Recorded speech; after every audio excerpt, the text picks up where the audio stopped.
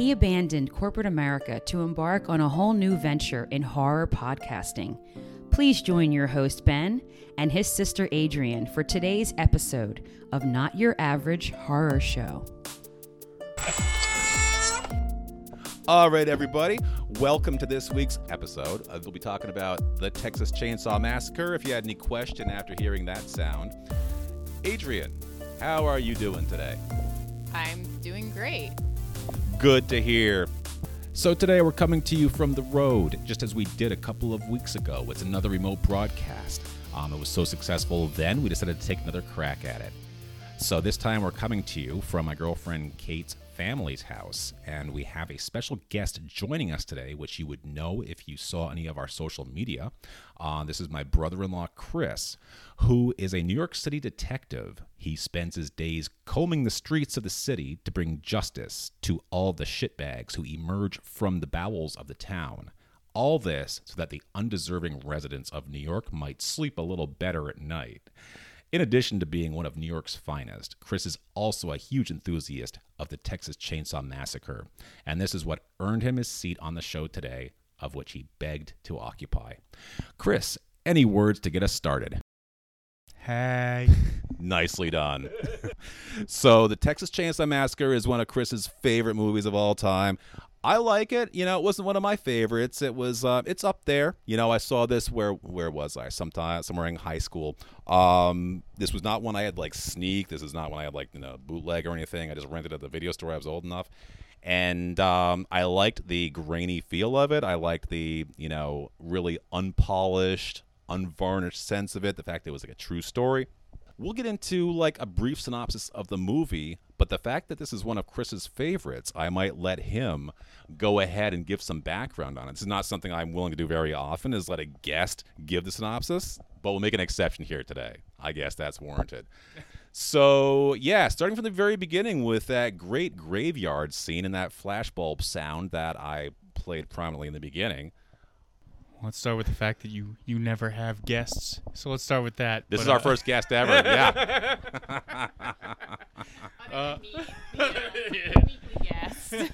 Well, Adrian is part of the show, you're not like really a guest. An integral part of this wonderful podcast that has changed my existence at 3 o'clock in the morning as I'm driving into work, but yes. True, well, he's on the job. He has admitted to us that he's listened to every episode, which surprises me. Every episode. Biggest fan. The only fan. OnlyFans, yeah. Shout out to Chris. Yeah, that's true. Charging. We did just mention OnlyFans last week, so there must be some tie-in there. Yeah, we'll have to do some kind of co-op with them. Shout out, Chris. Stay awake. It's 3 o'clock in the morning, and you drive, and keep your eyes on the road.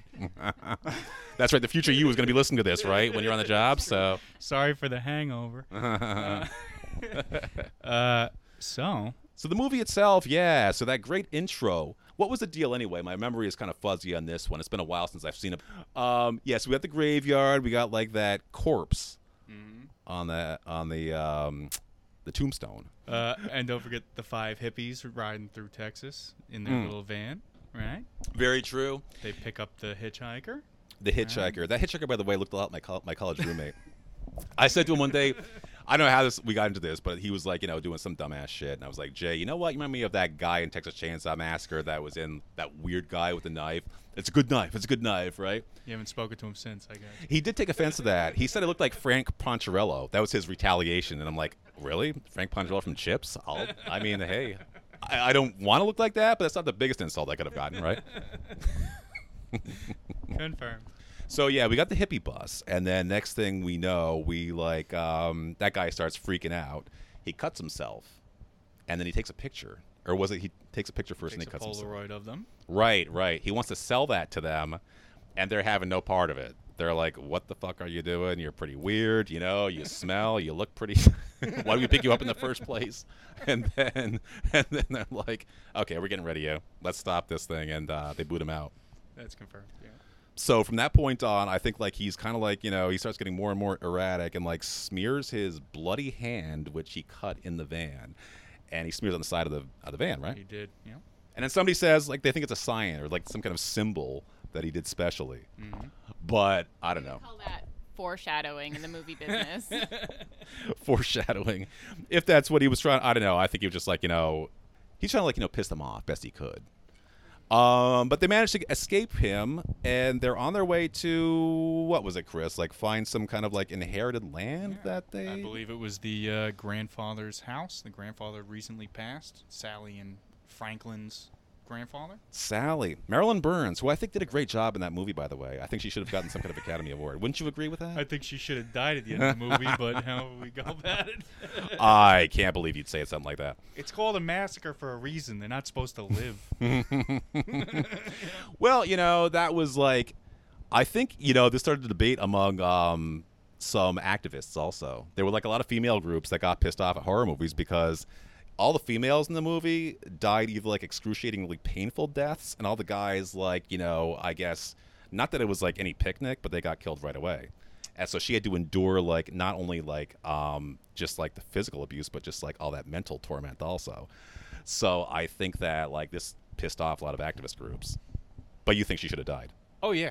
Quickly, or everybody should die. I mean, it's called the goddamn Texas Chainsaw Massacre. Everybody should be dead in that movie. Nobody's lives matter. No lives matter. That's how it goes. No, listen. I was talking to my wife, lovely lady she is. She might actually listen to this, so I'm going to say complimentary I would hope so. Yeah, #1 podcast. No, I was talking to her and I was saying, it's kind of like National Geographic, right? Like, you watch the lion hunting the gazelle, right? And you always want to see the gazelle get away. Like, you hope for the best. They run away, whatever. But that's the lion's fast food, no pun intended, right? Like, that's its chicken nuggets it's chasing. And in that movie, to me, the ending for me, and not to jump the gun here, but the ending for me, like, Sally was Leatherface's chicken nuggets, and she gets away, and you're almost kind of disappointed. Like, it's a time you feel bad for the lion. The lion's not eating dinner because the gazelle got away. I mean, fucking Leatherface deserves it. Whatever. I don't know. Partially to play my obligatory feminist card, but also to kind of be devil's advocate. I feel like it kind of goes against the traditional narrative of Agreed. a woman being tortured to death at the hands of a sadistic male. Confirmed. However, there wasn't yet set the stereotype yet. We didn't get to that point of there wasn't the horror set yet. There was always the heroine, right? Like Dracula, the Phantom of the Opera, well, maybe not Frankenstein. I was about to go down a dark path there. You're absolutely right. But for me, Leatherface, the family, the whole, the setup, the situation, it was set up for everyone to die.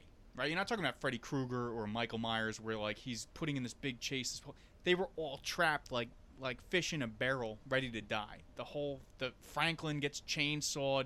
She was right next to him. She gets away that time, but then they catch her and they put her in the house.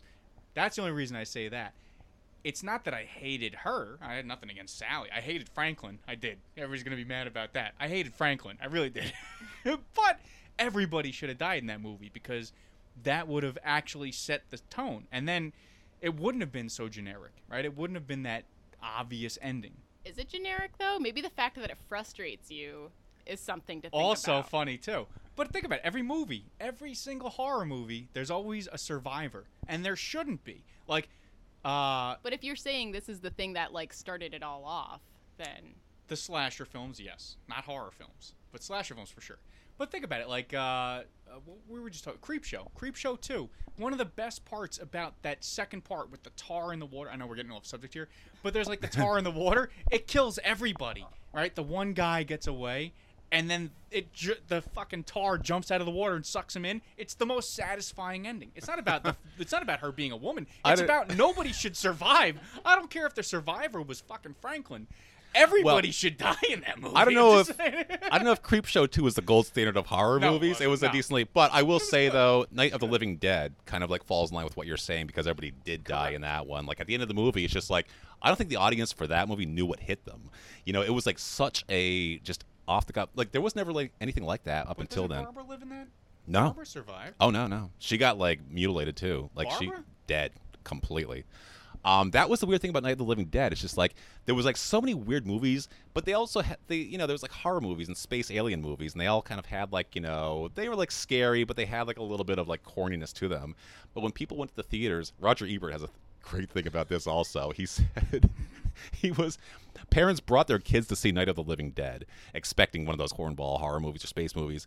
And like halfway through the movie, it's just like, they're like entertained by it. It's scary. But then suddenly like the moods change and the kids start like have this look of horror on their face. He's like, no. This was something different. This was not like a cornball movie. This was like seriously sadistic stuff. And this really, and then by the end of the movie, it's just like, you always want there to be a hero. And then just bang, he gets shot in the head right between the eyes, and that's it. It's just done. Nobody lives. But so that falls in line, but it's very rare. I mean, for the most part, I think most people do want a survivor in the end. I know they want it, but they don't deserve it. Well, I think it also goes into like, we're gonna get philosophical, but it's like, are you gonna be sympathetic to the killer, or are you sympathetic to the gazelle, so to speak? I'm sympathetic to the lion, baby. I want to eat. We should all mention that Chris does have a tattoo. That's the point, yeah. Of what? It's one of the female victims on a meat hook. Well, it's not solely her. It's the cover. It's the cover of Texas Chainsaw Massacre. Yeah, So there's several, but it's a popular. Leatherface Yeah. With the young lady hanging from a meat hook in the background. That is true. She's still alive, though. I'm just saying. I didn't get the dead version. He's also still married to his wife, who Confirmed. continued to go out with him after revealing. So this she's an equally tattoo. big loser. That's right. Could tell a story about like date number 3 with his with his wife. He got into like I guess disclosing all these tattoos and stuff. I guess the third date you were getting worried about whether things were getting serious, so you wanted to like just disclose everything you could. I'm a weirdo, right? I got you. Yeah, most guys would have like, I don't know, if you're expecting something and she was going to see certain things that she hadn't seen yet. Diana, Ben still loves you. Don't worry about it. We can edit that part out if need. I knew you were gonna edit it out. If need be. I don't care if it stays in. That might be your call or her call. I could give a fuck less. Okay. I have no fucking shame, Ben. You know that. So, any more comments as far as the what's her name surviving at the Sally? end? Okay, yes. Any more to do from either of you? Adrian, No, Chris, are we done? So, just to build on the feminist standpoint, I did like Sally as a character. For the record, I didn't hate Sally. There was nothing wrong with Sally. I actually appreciated Sally's tenacity. I appreciated that she survived, or at least that long. But I think when you look at the ending, right? Like, watch the ending, right? So she survives. She jumps out of a second-floor window and doesn't break her leg. She injures herself, but she doesn't break her leg, right? After she gets hit in the head with a sledgehammer multiple times, right? Grandpa's the best. Grandpa He's the fucking best. knocks the fuck out of her, right? Yep. She jumps out of a goddamn second-floor window. She creeps her way up. Now she's got a fully mobile, 6'5", 275-pound Gunnar Hansen chasing her fucking ass down, right? Excuse me, there's a lot of F-bombs going down. I'm just getting very, very excited about this. Right. So he chases her down. She makes it all the way through the woods from, like, I don't know, presumably 5 o'clock in the morning to sunrise, right? Yes. And she runs out. She gets this big, badass fucking trucker comes out with a giant industrial-sized wrench and smacks Leatherface in the fucking face with this goddamn wrench, right? I was always intrigued by that part. Right. But go ahead. And then he almost fucking kills this poor guy who's just trying to help this broad. Sorry, I didn't mean to broad you, but but like helps her. And then I think he gets killed, or does he run off or gets killed? I can't remember. The trucker, something or bad happens to the trucker. Either he it gets slashed and seems like runs he off or got something. killed. I'm trying to remember. I don't think he gets did. murdered. I think he and did. Then another random guy drives by. Yeah, she jumps in the back of the truck and they take off. Now what I would say is, again, it's nothing against her. Again, I just wanted everybody to die for the simple fact of like, it was perfectly set up for them to die, right? Like, and again, Sally was a great character. It's only Franklin I wanted dead, but really, Which is terrible. I don't agree with that. no, but but whatever. But it's just him screaming and whining the entire movie. Sally, poor right? Franklin. No, I'm just saying, like, God rest his soul, man. He whatever. But the entire movie, it's him screaming and wailing and begging and manipulating and all this stuff.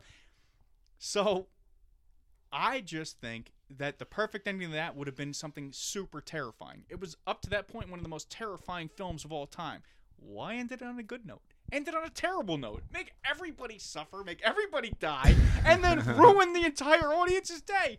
They go home, they're like, what did I just watch? Right. This is awful. Well, That's it. It's nothing against the women. It's not her. The survivor could have been fucking Jerry, right? Jerry was the boyfriend or Wait, who something, was- I think. Oh, The yeah. big buff guy who gets like fucking hammered in the hallway, right? He gets hit in the face with a sledgehammer or something. Yeah. So Jerry is this big buff dude. He could have been the survivor. Right. I would have loved to see him get run over by a truck. I'm just saying, it doesn't matter who it was, you know? Sorry. So I'm not attacking women. Trust me, I promise you. It's not that. It was just one of those movies where it was so perfectly set up for everyone to be dead at the end. That's all I'm getting at. And the fact that this is such a low budget, too. This is like $100,000, which, back then would have been more money. They could have done whatever they wanted to. But here's the other thing also is that they marketed this as a true story. So whatever they do, I guess, like, people were going to believe, okay, that's what really happened. She really did live, but still, like, it wasn't a true story completely. It was based on true events. But at the same time, I mean, I guess that's like the first movie I can really remember where, the whole female hero, whether it's hero or not, like survivor, I should say, of slasher movies, like that kind of set the trend for it. But then, of course, we go back to, like, the feminist groups again, where she survives, yes, but how did she survive was by the help of other men, like that trucker, right?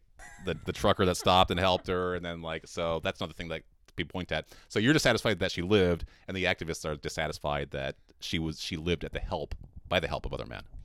Well, yes. Also, that was another point I would point out too. Was even that they made it so that a man had to intervene to save her at the very, very end. She couldn't have done it on her own or accord. Well, I that's guess. what they made it seem like. Yeah. But at the same time too, who could have? Again, if she had to run on her own against a guy who's fully capable, she now has a fucked up leg running on her own. Should have been doomed at some point, right? Like, he would have eventually caught up with her. Fat bastard he was.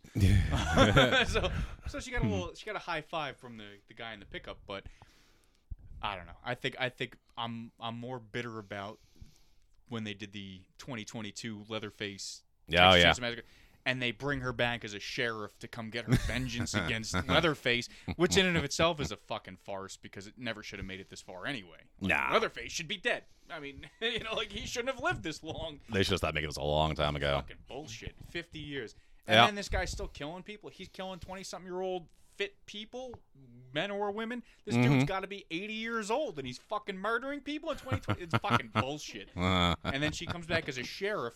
Well, she has a shotgun, and she somehow still has to struggle with this fucking guy. And then she still ends up dead, I think, if I remember correctly. I think she still ends up fucking dying in the fucking movie. It's so ridiculous. There you go. Ultimately, so she dies. But it's stupid. She dies in the worst fashion. If you're going to survive that long, it's like Jamie Lee Curtis from Halloween. Like, I love the Jamie Lee Curtis narrative. Like, there's a heroine in a movie that makes perfect sense, right? Yeah. Like, she doesn't give a fuck about Michael Myers, right? You got to respect that. Mm-hmm. Her survival through all these films makes perfect sense. She's never, like, she's cornered, but there's that little piece of him that stops him from killing her. Makes perfect sense. She gets that survival moment. Sally didn't get that. She was dead to rights, right? Jamie Lee Curtis getting vengeance on Michael Myers is beautiful. It's poetic. It makes sense. She is the ultimate heroine. Like, she's awesome. True Lies, fucking Halloween, whatever. Sally doesn't make any fucking sense. Everybody should have been fucking dead. I'm sorry. I'm not gonna go on this whole rant. I'm just saying she should have been fucking dead. That's my all right. Massacre. All right, go ahead. Sorry. So we've covered Sally then. Oh, I'm so far into whiskey. But Go ahead. yeah, this is an interesting cast of characters, though. Yeah, like I said before, this was like, it had the feel of it, like, really, I think, is what terrified a lot of people. It's just like it was so grainy, so unpolished. And part of that was because of their $100,000 budget. This came out like in '74, and there really wasn't. We were saying before, like, nothing really like this had been out there before. And the fact, of course, it was marketed as a true story that just like made people even more freaked out. It's just like, wow, this stuff really happened, and like the way these people, like, were put in these positions, like, dying like on a meat hook or put in a freezer and then just kind of like left there overnight and then still alive the next morning when they opened it back up. So after that hitchhiker incident, like, they run out of gas somewhere, I believe, and they happen to stop right outside the house where the hitchhiker happens to live. Is that right? Well, they were at the gas station. Okay, the gas station first. And the father owns the gas station. Oh, and he's cooking his barbecue. They gas up the whole thing. He gives them the whole speech. The weird uncle guy who made it to part 2. Teeth. Yes, yeah, he's the one that made it to part 2 also, right? Which was like I believe so, yeah. Which was a total farce, but I love it though. Abortion, right? Yeah. All of them. Every subsequent fucking sequel to that movie was pretty awful. Number 2, it does have number 2 has its merits. I mean, yeah, I agree totally. If you take it as a joke, like if you take it as a serious horror movie, you're an idiot. But otherwise, it's all right. Yeah, like, it's funny. I'm intrigued Chop by part Top 2. Is good. Everything from like the poster art of it, like with the not creatures, but like the characters, they're posing the same way they did for the Breakfast Club. A lot of people like didn't pick up on that until like years later. But we got the one Leatherface is like laying on the floor with his head propped up against his hand. Everyone else is just like sitting there in place. Like you got the Judd Nelson, you got the Ali Sheedy, you got the Emilio Estevez. Like they're all posing as exactly as those characters in the Breakfast Club, which is hilarious. And the fact that nobody picked up on that until like years later, I don't think. It was just like a total joke, I think, on the whole film industry. Well, not film industry, but like, you know, just the people that were backing it and financing it. Like Tobe Hooper, I don't know. They liked what he did in the first one. I don't know why it took so long for it to come back. It took over 10 years because Texas Chainsaw, the first one was 74. The year I was born, scary thing. And then, like, you know, part 2 came out in 86. So that's 12 years there. I don't know why it took them so long, but they gave him pretty much like carte blanche to do whatever he wanted. And what he wanted to do was just like make this like farce of a movie, which was just like absurd. You had like, you know, guys, the guy with the bald chop top, who was played by Bill Moseley. Like his appearance at that radio station, just like taking a wire coat hanger, taking a cigarette lighter, lighting the tip of it to heat it up, and then put that on top of his head to pick pieces of his skull, which he would pick off the wire hanger and then eat. So gross. So fucking gross. That's part 2. So gross. Yeah. It's horrendous. But yeah, so anyway, all that to say, I think that like the weird uncle, I forget his character's name, but like the one that was making the chili of human people, he was the only one that survived. Not survived, but like made it the second movie. Well, Grandpa and Grandma, I believe, were in the tombs with him, weren't they? True, yeah, I they think did the they second were, one. if I remember Right. correctly. Grandpa. It's been a long time since I've seen the second one for a good reason, but I think they were. I think there was some sort of form of goddamn corpse in that thing. I don't know, something. Bunch of creeps they were. Yeah. Grandpa did make it. Yeah, I think there was some. Yeah, right. Yeah, he did. And that final showdown with fucking Dennis Hopper, that old nonsense. They did. Yeah, Dennis Hopper. Like I didn't mind him in the movie. I don't know what it was. He's a great crazy person. He was. Yeah, but it was just like the part where he's like flipping. He buys the chainsaws like at that store, and he's like, you know, like waving them around as if they're swords. So fucking stupid. And you see the owner of the sword just like looking at him like, what the hell is he doing? What's he gonna do with these chainsaws? But okay, so getting back to the first one again. I'm just gonna assume 2 through modern day everything was the result of copious amounts of cocaine. That's all I'm just gonna assume. Just like I guess Tobe Hooper doing a lot of cocaine, and it was the mid-80s. This is fucking awesome. Then you get what you get. Yeah, it was the mid-80s. That was the same year as like Stephen King like directed Maximum Overdrive. He was like, if you're gonna do a horror movie, he was tired of all these other directors stepping in and directing his movies, and just like, you got to do it right. He did Maximum Overdrive, and it was like the worst movie ever. It was just like so bad, so corny, and he admitted like he was coked up the whole time, which I would contest that should have made the movie better. If you're so ramped up on coke, you should be doing a hell of a good job, right? I don't know. It works for me. These guys made David Lynch look like goddamn Scorsese. It's fucking awful. Yeah, give me some of that Eraserhead. All right. Oh man, right. I never saw Eraserhead. Are you fucking kidding me? I saw a few David Lynch movies. I saw Blue Velvet. Blue Velvet. Yeah, that was a good one. Yeah, that was a good one. Bobby Vinton, right? Yeah. Mulholland Drive. Yeah. Wow, oh, that's a good one. Adrian. Fucking did Lynch do that? Yes. Yeah. Oh, I didn't realize that. Twin Peaks. Well, that's a show, but. Okay. Well, there was a Twin Peaks movie also, Fire Walk with Me, right? Did you guys see Lost Highway? I did. Yeah. That is one of the best soundtracks of all time, by the way. Marilyn Manson, Nine Inch Nails, fucking Sneaker. It's awesome. It's a good fucking. I remember watching that. Yeah, Rosanna Arquette, right? Yes. Or was it Patricia Arquette? No, well, one of the fucking Arquettes. They're both oddballs. They're all weird and ugly. So. Oh, really? David too. I don't give a shit about any of them. Patricia was okay. Wait. Oh, she was the one from Friends. Right? Or wait. One of them was in Friends, right? Oh, no. He married the girl from Friends. Sorry. Moving on. Wait a minute. Yeah, No, you're right. I think you're onto something. That's my fault. I fucked up. I don't know who any of these people are. I'm not a celebrity person. My bad. Fuck me, right? All right, let's go. Sorry. Right. I'm ruining Adrian's night. Sorry. Any comment, Adrian? No. Okay. Chris almost spit his whiskey all over my computer here. I told you she should have had the mic. I know. All right. Much shorter podcast. And coherent. So this puts us, let's see, we left off like around where they get to the house, and we mentioned like a couple of, murders at the house and stuff like that. One thing like I was curious about, though, is that Tobe Hooper wanted a PG rating for this movie, which I think is crazy, because like how the hell do you think he was going to get a PG rating? I mean, I know he apparently like deleted out some gore from this movie, and so he had some, bloody parts here and there. I can't imagine what it looked like. I wonder if there's like an uncut version of it out there somewhere, because I'd be curious to see what that was. But apparently, like, some of the gore was edited out of it. And when you watch the movie and you're looking for it, actually, it's true. You can't really find much of it. But what you do see is like some really disturbing scenes that you've never seen in film before. Like that meat hook tattoo that you have that you proudly display in your. Yeah. So it's just like the general idea of it. There's never been somebody like that's actually been like picked up. By this guy who's like, 260-pound Gunnar Hansen. Looks like a linebacker. He hangs somebody on a meat hook, and, she's flailing around there. So that's obviously very unsettling. And, your imagination, of course, is just like filling in the blanks of just like, wow, how disturbing is that? Not just that, but then I mentioned before also the girl that's put in, was it the same girl that was put in the freezer, or was that somebody else? Meat hook girl? Yeah. Yes. It was? Same Okay. Girl, yeah. Okay. What I thought was like actually kind of creepy also was the fact that they show some close-ups of Leatherface. He's just sitting there. You see him with the mask, and it shows like his eye movement, and you can just tell it's like a very disturbed character. When you think of the other big three slashers like Michael Myers, Jason, it's just like, yeah, okay, they're kind of like along the same lines, but there's something different there, because those guys are just like, they've got one straight mission. They're just like out to kill.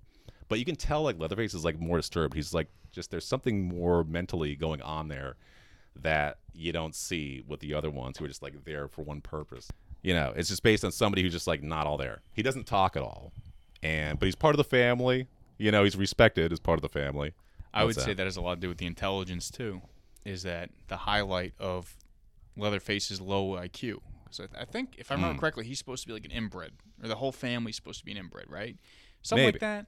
And then, but like Michael Myers and guys like Freddy Krueger and all that stuff, like the guys, they're supposed to be high IQ, very kind of like quick whip, crazy, right. But up there, like they're not like mentally retarded. Freddy was a pretty quick wit. That's what I'm saying.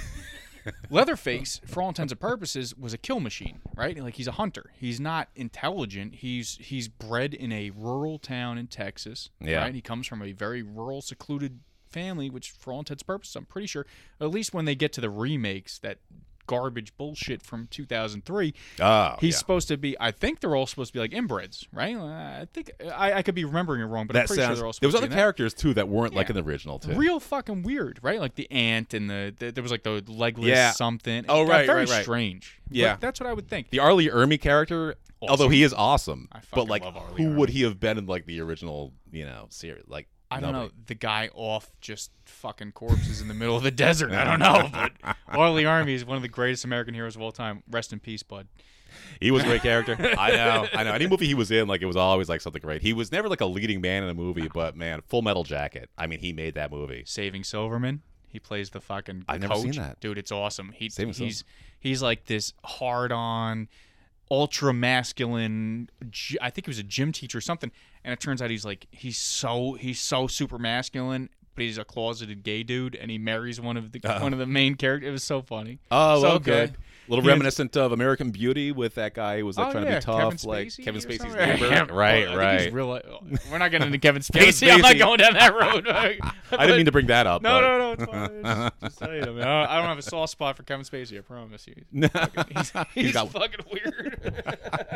He's ready for you though. Well, whatever. I'm handsome, but I'm not available. Okay, you're taken. Note to Kevin Spacey: if you do listen to this, Mr. Levy is taken. Note to As Liam well Neeson. Adrian, you want to comment to that? No. So does that mean you're available? Yeah. So, but yeah, Arlie Ermy, I mean, that, not Apocalypse Now, but Full Metal Jacket. Yeah, that whole scene was improvised. Like, 100%. He didn't, yeah, like all that stuff, like when he was talking to Vincent D'Onofrio, a young Vincent D'Onofrio, I mean, all that was just like off the cuff. That, like, gouge your eyes out and skull fuck you. I mean, who thinks of that? Well, he was actually a real life Marine Corps drill sergeant. Right. And he was a regular participant in Marine Corps activities from as an advisor, like appointed as an advisor. Right. And he also made it a point to show up every year. Like my father met him multiple times at the Marine Corps Ball. Did he really? Yeah. No He shit. was there every year, NYPD Marine Corps Ball. Made sure to take the time. He was big involved in all that stuff. And he was actually hired for Full Metal Jacket to be an advisor for the actor. That's right. He wasn't supposed to be in the movie, He right? wasn't supposed to be in the movie. Yeah. And when he started going, he actually turned around and was like, well, why am I training somebody? I could do this myself. Exactly. So he actually auditioned with Stanley Kubrick. Kubrick, yep. Whatever. And auditioned for the role himself. Said, fuck it, why hire somebody else? And that's how you end up. And he improvised the whole thing. But that was all shit he used to say to guys in fucking Vietnam. Yeah. And the funny thing is, and Kubrick was he's known for like such a no-nonsense director. Like he always had that reputation. It's just like, you don't tell him he tells you what to do. But Arlie Ermy convinced him, like, yeah, I'm going to do my own thing. And Kubrick's like, okay, go for it. Yep. And then, yeah, it was like one of the most amazing, like, he wasn't in the movie for long, before he got, blasted himself in the movie. 30 minutes, yeah. Right. But, yeah, it was pretty memorable. Fucking A. Yeah, but back to the first one. Let's see. Again, being what it was, it's such a groundbreaker. Supposedly a true story. It was based on Ed Gein in Wisconsin. Gein. Gein? Okay. It's the whiskey. But right. Yeah. Let's see. So one of the writers, Kim Henkel of Texas Chainsaw, said like it was also influenced by a serial killer in Houston. But supposedly the chainsaw part, that was like added by Tobe Hooper, who supposedly says like he was out holiday shopping one time, and the crowds were so bad, he had this momentary like fantasy of like how would be the easiest and fastest way to get through this crowd. He's like, if only I had a chainsaw, I could just like cut these people in half. I mean, who the fuck thinks like that? No comment. Right. But I guess that was probably inspiration for him to put the chainsaw in this movie. And wow, what a great thought, because look what it gave us. That was that part. And of course, this was banned in several countries on its release. Despite the fact that he did edit it out again. Like, I wonder what that original cut looked like. Oh, you know what I wanted to mention? So getting back to part 2 again. I know this is not about part 2, but that guy that had his skin peeled off by Leatherface, the guy that worked at the radio station, and I guess like Chop Top, Leatherface came and kidnapped him along with the girl. No, the girl came later. Right. But like he got skinned alive. And then he kind of like, obviously died from that in part 2. That guy got killed by an actual serial killer in real life. Did you know that? I did not. Some fun. That's pretty fucked. It really is. Yeah, I mean, the fact that serial killers like are such a rare thing in the first place, and then you're in a movie about the Texas Chainsaw Massacre, and then you get killed by a serial killer, like, when the fuck does that ever happen? Well, hello, At Mr. least once. That I say, well, hello, Mr. Popular. So sought after. Right. That poor guy. Terrible. I don't know his name. Whatever. Nice one. Nice play on words there. We're terrible. We're on a roll. That's awesome. Oh. But yeah, I don't remember who that guy was. I don't remember his name. I don't know the character name. But Yeah. he was big, had a cowboy hat and cowboy boots, like everybody else in that movie. Too funny. Yeah. It is funny though. Listen, and I don't know what the truth was. I don't know what the actual story was. I can only go by what Hollywood pushes towards you and all that stuff. But as far as like Ed Gein was concerned, I was telling you before. I think there was actually a whole story about the clerk, right? Like so the chainsaw thing, right? So apparently Ed Gein had kidnapped his local clerk from the general store down the way. Really? In like Wisconsin, wherever the fuck he was from, whatever. Yeah, it's Wisconsin. And he fucking hung her upside down, naked, and chainsawed her ass from her ass down to her throat and wore her as a fucking suit. That is crazy. Now, how true. I don't know. They could have had their interpretations, whatever. But it was in the movie. It's in the fucking stories, all that stuff. Well, when you say Chow True, do you mean like that actually happened, what you just described, or no? I mean, that's one of the stories that they tell about Ed Gein after he killed his mother and the whole shebang. Which is crazy because if you pull up Netflix these days, there's like so many serial killer specials. Like, there's like a million of them these days. I don't know what like the public's obsession is with these guys. Yeah, the handsome Jeffrey Dahmer that's been making the rounds. The handsome Jeffrey Dahmer. He's handsome. Hello. Well, that's the thing that's been playing around is because like it's like these, quote unquote not documentary, but like what do you call it when you like play off of an actual event and you like documentize it? A docudrama? Yes, a docudrama. Yeah. In these docudramas, like they kind of glamorize them, and it's like, kids are seeing these things, and like young impressionable teenagers are seeing these things, and they're like, wow, serial killers are so cool. And I remember being that age and just like having those books at the library, and it was super accessible. I can only imagine when mom and dad are watching Netflix, and it's just like, wow, who's this like hot Jeffrey Dahmer guy? Like, it's kind of fucked up. To say the least, yeah. Yeah, I don't know what it is. It's like, there's like so many of these movies. I remember like, there was a Ted Bundy one like a few years ago where that was like a pretty well done one. I don't know. It was like went on for like, I don't know, like nine shows, I guess, that season. Like it was like 2019 or 2020 maybe. But it's pretty well done. And then, I don't know, a bunch followed. And then like there's this show that is it Mark Wahlberg or Donnie Wahlberg? One of the Wahlberg guys. He does this show called Very Scary People, which there's like any serial killer you can think of is covered on there. But the funny thing is, though, what I was saying about Ed Gein, though, is that I don't remember ever seeing a special on him, and I especially don't remember like that one he described where the woman was hung upside down, like because he was ugly and weird. I mean, aren't they all though? No. Well, Ted Bundy, I guess, was supposedly handsome, also. Like you say, so in real life, I guess women liked him, which is like one of the ways that made it easy for him to like, take control of them. Or influence them, I should say. Well, that's exactly what I was going to get to, too. Is that just like she was mentioning here, Adrian, obviously. Thank you. Sorry. what the fuck is her name now?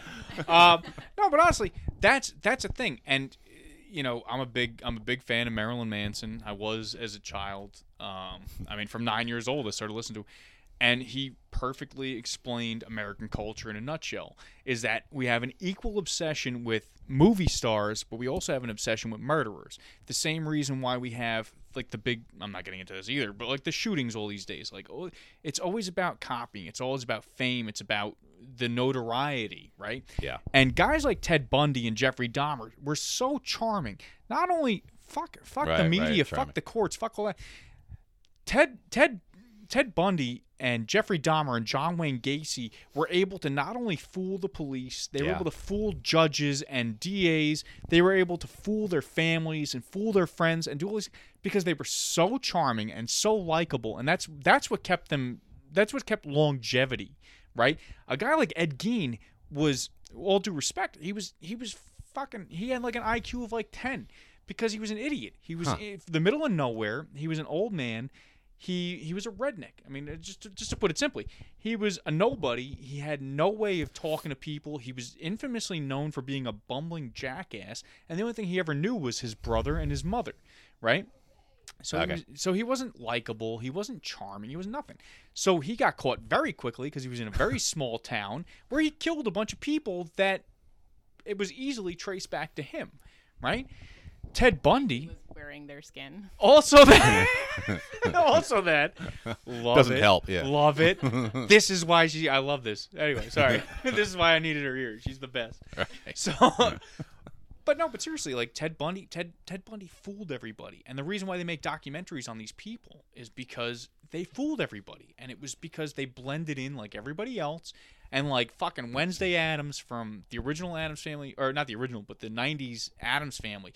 The one thing she says is she shows up to a Halloween party, and they were like, "Oh, what's your costume?" Whatever, and she goes, "I'm dressed like normal, everyday people, whatever it is." What costume? And they basically say like, "Well, serial killers look like everyday people." Basically, I'm butchering the shit out of the synopsis there, but that was the idea. Right. And John Wayne Gacy was so deeply ingrained in politics and deeply ingrained in family life and these societies and all these things. And Oh yeah. you could never peg them for serial killers because Right. everybody fucking liked them. They loved them. Oh yeah. He had that clown thing going on, right? But that was yeah. like a part-time gig. But he was involved with his town. I don't know, He was something in the political, DNC. right? He was in the fucking. Yeah. He was in the city council. He was friends with mayors. He was friends with governors. He was friends with the fucking president. I mean, it's Right. weird, dude. So- He was in everything. You just never know when you're sitting in the same room as a serial killer. You'll find out. Could be one of us. He's got a Leatherface tattoo. He's might be a fucking detective. You never know. As we sit in this basement, of like, other creepy things. How about the pipes. fucking guy on? Sorry to cut you off, but how about the fucking guy on the dating show? I forgot what the name of the serial killer, but he's on like a 1970s dating show. Oh, I don't know. He was love match. You guys never heard about that? He was like the fucking. They called him like the love match killer. He had I like didn't hear about this one.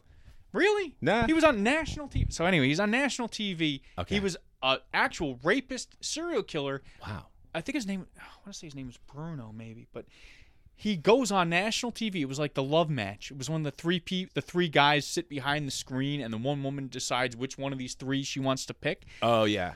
And she picks him, and they go on a date. And it turns out he's fucking murdering people. Like he's raping them and then butchering them, and gets arrested like a year later, something like that. It's fucking crazy. That's so weird. So that was like a 70, like 1970s. was it Yeah. Love Connection? Was that what it was called? Something like Or- that, yeah. Okay. Yeah. It's pretty fucked. I know. I remember like there was a show like that, but I don't know. That's so weird. But that just goes to show. It's just like you never know. I mean, these people are just like so. And the BTK killer also was like, I guess he was like a little off, you would say. But so you meet a lot of people in every day, like both of you could be both a little off also. I'm the only normal one, right? No, I'm just kidding. But yeah, I mean, he had a normal job. Like he worked for the city doing some kind of like, I don't know, he'd come around and like if your dog was barking too loud, he'd give you like a warning or something like that. But he worked for the town, so he had like some level of respect there. But at the same time, he was just like, I don't know, at night he would go out and just like kill people, and he had a family. I think 4 people, and he just seemed like the typical family guy, totally normal. But yeah, very strange. One of the saddest stories of all, I think, was from the Dahmer story, though, about how like somebody escaped from his captivity. 14-year-old boy. Yeah. Filipino boy, yeah. He runs down the street like right into like literally like what 2 cops were there, It was and they're like, Milwaukee, I believe, yeah. was it? Oh, I thought it was Los Angeles for some reason where he No. lived. Okay. I think it was Milwaukee because I think that's where this all starts.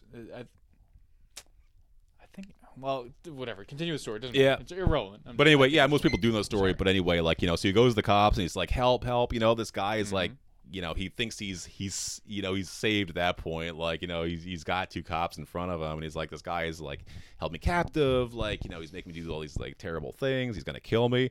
And then Dahmer himself walks right down the street like calm as can be. He's like, oh, I don't know. What did he say? Well, he said he was 14. I thought he was like older. I think he was like 15 or 16. Oh, okay, He was okay. young. He was a young boy. Because I thought Dahmer was trying to say like it was like a lover's quarrel. Like It was a gay. lover's quarrel. Right, So the right. kid was completely naked. Right. Yes. So that's the first thing. There's 2 black ladies out front trying to help this kid. Uh-huh. 2 random citizens, but it was 2 black ladies, and they would later go on to the news station. It was a whole thing. But Okay.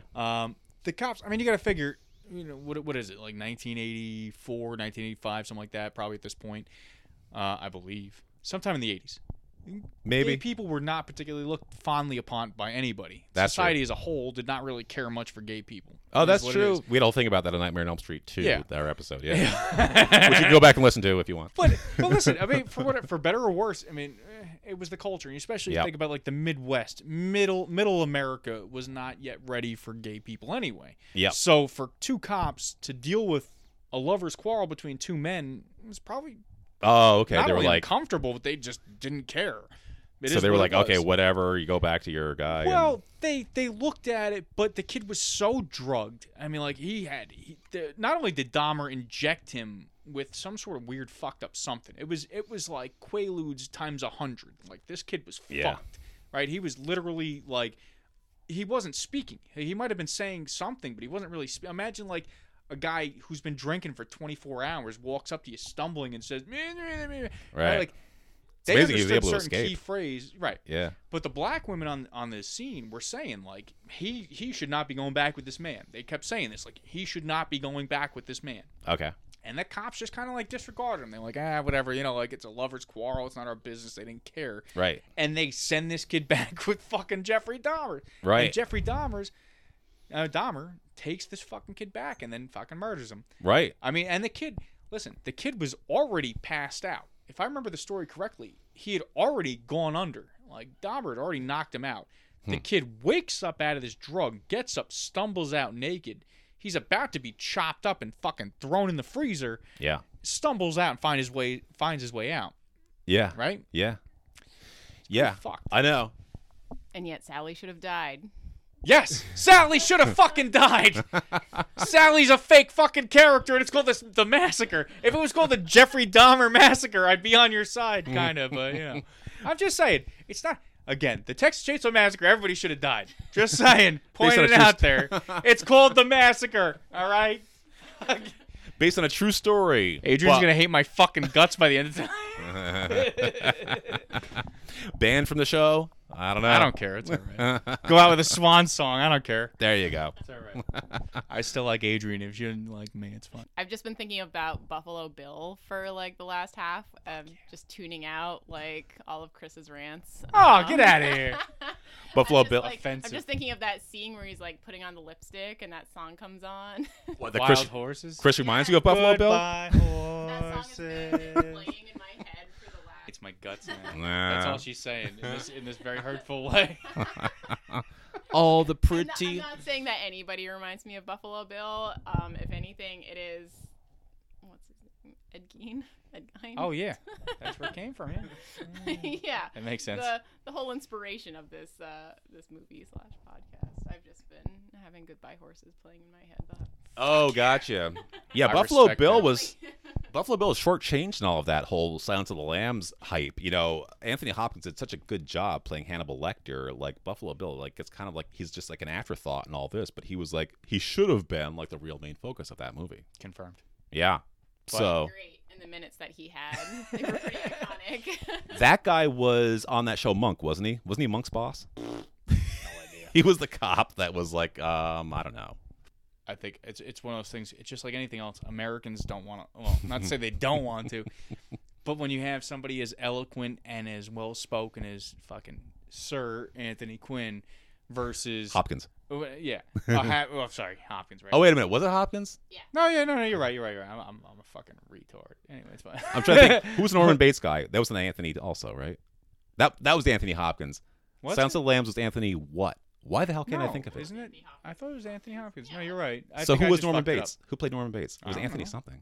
I don't know. Perkins. Okay, that was Perkins, and Hopkins was Silence of the Lambs. I fucked up either way. I mean, he's just highlighting my stupidity. Relentlessly. Well, I'm the never mind. But that's what it was. The flavor was. I mean, again, not only was the Hannibal Lecter. I mean, the character was so well played. I liked Buffalo Bill a lot. I loved Buffalo Bill. I think it was awesome. But the problem was he was just overshadowed. I mean, that interaction between Jodie Foster and him. I mean, like it was a very good. It was a very good hard scene. Yeah. And they really didn't develop the Buffalo Bill character. I think they Right. because they didn't really want to. They wanted to be more psychological. They wanted to be more about her, which is cool. Right. She did a very good job, and the Hannibal Lecter character was so compelling. Right. And they wanted to keep that mystery around Buffalo Bill. He was cool, but he was also like when they did show him, they kind of made him seem like a big oaf, which I was annoyed by because like he had. I thought he was very elegant and fabulous. Wow, somebody's really obsessed with Buffalo Bill here. It wasn't even like it wasn't that he was obviously he wasn't like stupid or anything like that. He was very like it was funny. He was funny in a weird, charming way. But like they made him seem stupid because they gave him like he did that like the voice he used made him come off as like dim-witted. And it annoyed me because he wasn't. Yeah, you want to fuck me? Yeah, right. Put the lotion in the basket, right? Like. Well, see, there's the thing. That's one of the most quoted he lines. Seems like an oaf, though. That was one of the most quoted lines in the history of film. Yeah. Like it gets quoted more than anything. Hannibal said, right? Right. I mean, we got the Chianti, right? There's that, right. But I would say that "put the lotion in the basket" is like way more quoted. Yes. Like everybody fucking says that to the point where you get tired of hearing it. So he gets a little bit of notoriety. But still, nobody realizes, like, if you think of the guy, like, I can't even think what he looks like. I But do. he was- He's like a football player with a mullet. It was cool though when she goes to the house like at the very end of the movie, like when she's going in, he's got the infrared helmet on or whatever it was, or mask, and he's at the door, and like the interaction. I can't remember what he says, what the dialogue was exactly, but come on in. yeah, he's like, he sounded like he had a cold or something, right? And he had kind of like a blank look on his face, but he did a great job though. Come on in. Yes. Yeah, and as per usual, the federal government got it wrong and raided the wrong house. Oh, that's right. That happened a couple times in the early '90s. After that, Right. I think Waco and Ruby Ridge had something to say about Oh that. my goodness, Waco. I'm not getting political. I'm just fucking around, but The 90s were a crazy time. That era. Yeah. But I will say, I just want to say real quick, just because I had to, because we talked about this earlier. I got to say, not only this movie, but a lot of weird horror movies kind of shape my perspective. Like I was telling you guys earlier, I rented this movie when I was 10 years old. Texas Chainsaw Massacre was one of the fucking first horror movies I ever rented on my own. Technically. It inspired me to get into the serial killer thing. I started researching serial. That's why I know so much about Ed Gein. Wink, wink. I started getting into all sorts of shit. You know, being a New Yorker, I got into, I read stories about Albert Fish and David Berkowitz and all this cool, you learn all about these fucking weird fucking guys, all this shit. And it actually inspired me to go into the route to be a detective. Wow. Because that's really what got me into it, because you see how the mind works. You see how these guys work. You see what they do, and you see how they get caught. Like David Berkowitz gets caught on a fucking parking ticket in goddamn Yonkers, right? Well, actually, the parking ticket was from like Brooklyn, I think. He killed somebody, I think about a quarter mile away from where I grew up, Bayside. Wow. Oh, wow. It was 1977, I think, and That's right. Summer of Sam. yeah, he. I mean, a lot of that stuff it very much influenced me, and that's why I say I hold it close to my heart. I don't think it's the greatest movie ever made, but I love it. There's something I'm always going to enjoy about this movie, and I think Gunnar Hansen did a great job. And for whatever it is, it's a cool fucking movie, man. Yeah. Well, a lot of people would agree with you. I mean, that was a $100,000 budget, which back then would be worth more, probably closer to $1 million. But still, I mean, that was like peanuts compared to what other movies were investing, and it made $30 million. Similar to Night of the Living Dead. They both had like similar investments, similar like overall, cash receipts. So yeah, I mean, it's a hell of a success. It spawned like who knows how many shitty sequels, but so many, so bad. Right. And you were like, I don't know, when you first saw this, you were how old? 10. Okay. So that would have been like I don't know when that would have been, but like You don't want to know. it's an older movie, and like to have like for an older movie to have an influence on somebody like that, like not everybody like is into movies that are like that much older. It's like, oh, that's way before my time. I'm not going to bother with it. But yeah, someone had that effect. I'm a sick fuck, Ben. Evidently. Adrian, does it have any influence on you to do anything besides gag? No. Yeah. I just got back from a Twilight watching session with my friends, so that's The Twilight. I'm mad. The Twilight. That one series is something I can guarantee that's never going to appear on this podcast as long as I'm in charge of it. The Twilight. I mean, it could be horrifying, but for different reasons. Yes, very gag worthy. These were the vampires that would twinkle when they walked into the sun, and they wouldn't actually die. They would just twinkle, right? Well, yeah. I've never watched it. I'm just confirming it. So Chris is still laughing. Still. I was about to ask, what time are you out of here tomorrow? Are you like sticking around for any kind of like Cherry Hill, New Jersey entertainment, or are you out of here? Diana's driving home, so maybe There I'll you start drinking at 8 o'clock in the morning and then just see how it goes. Can't go wrong. What could happen with that? Nothing to me. I'm not an alcoholic, I promise. Very passionate about whiskey. I agree. All right. Well, with that, I think we'll call it a night. Thank everybody for tuning in to this special episode, this special double long episode with our guest star. Hope to have him back again sometime. We'll see what the audience reaction is. We might never have him back again. No. Thanks for sticking with it this far. Yeah. Confirmed. Confirmed. All right. Any last thoughts, Chris? I love you, Chris. Keep driving straight. There, Adrian. Goodbye, horses. Yes, all the pretty horses.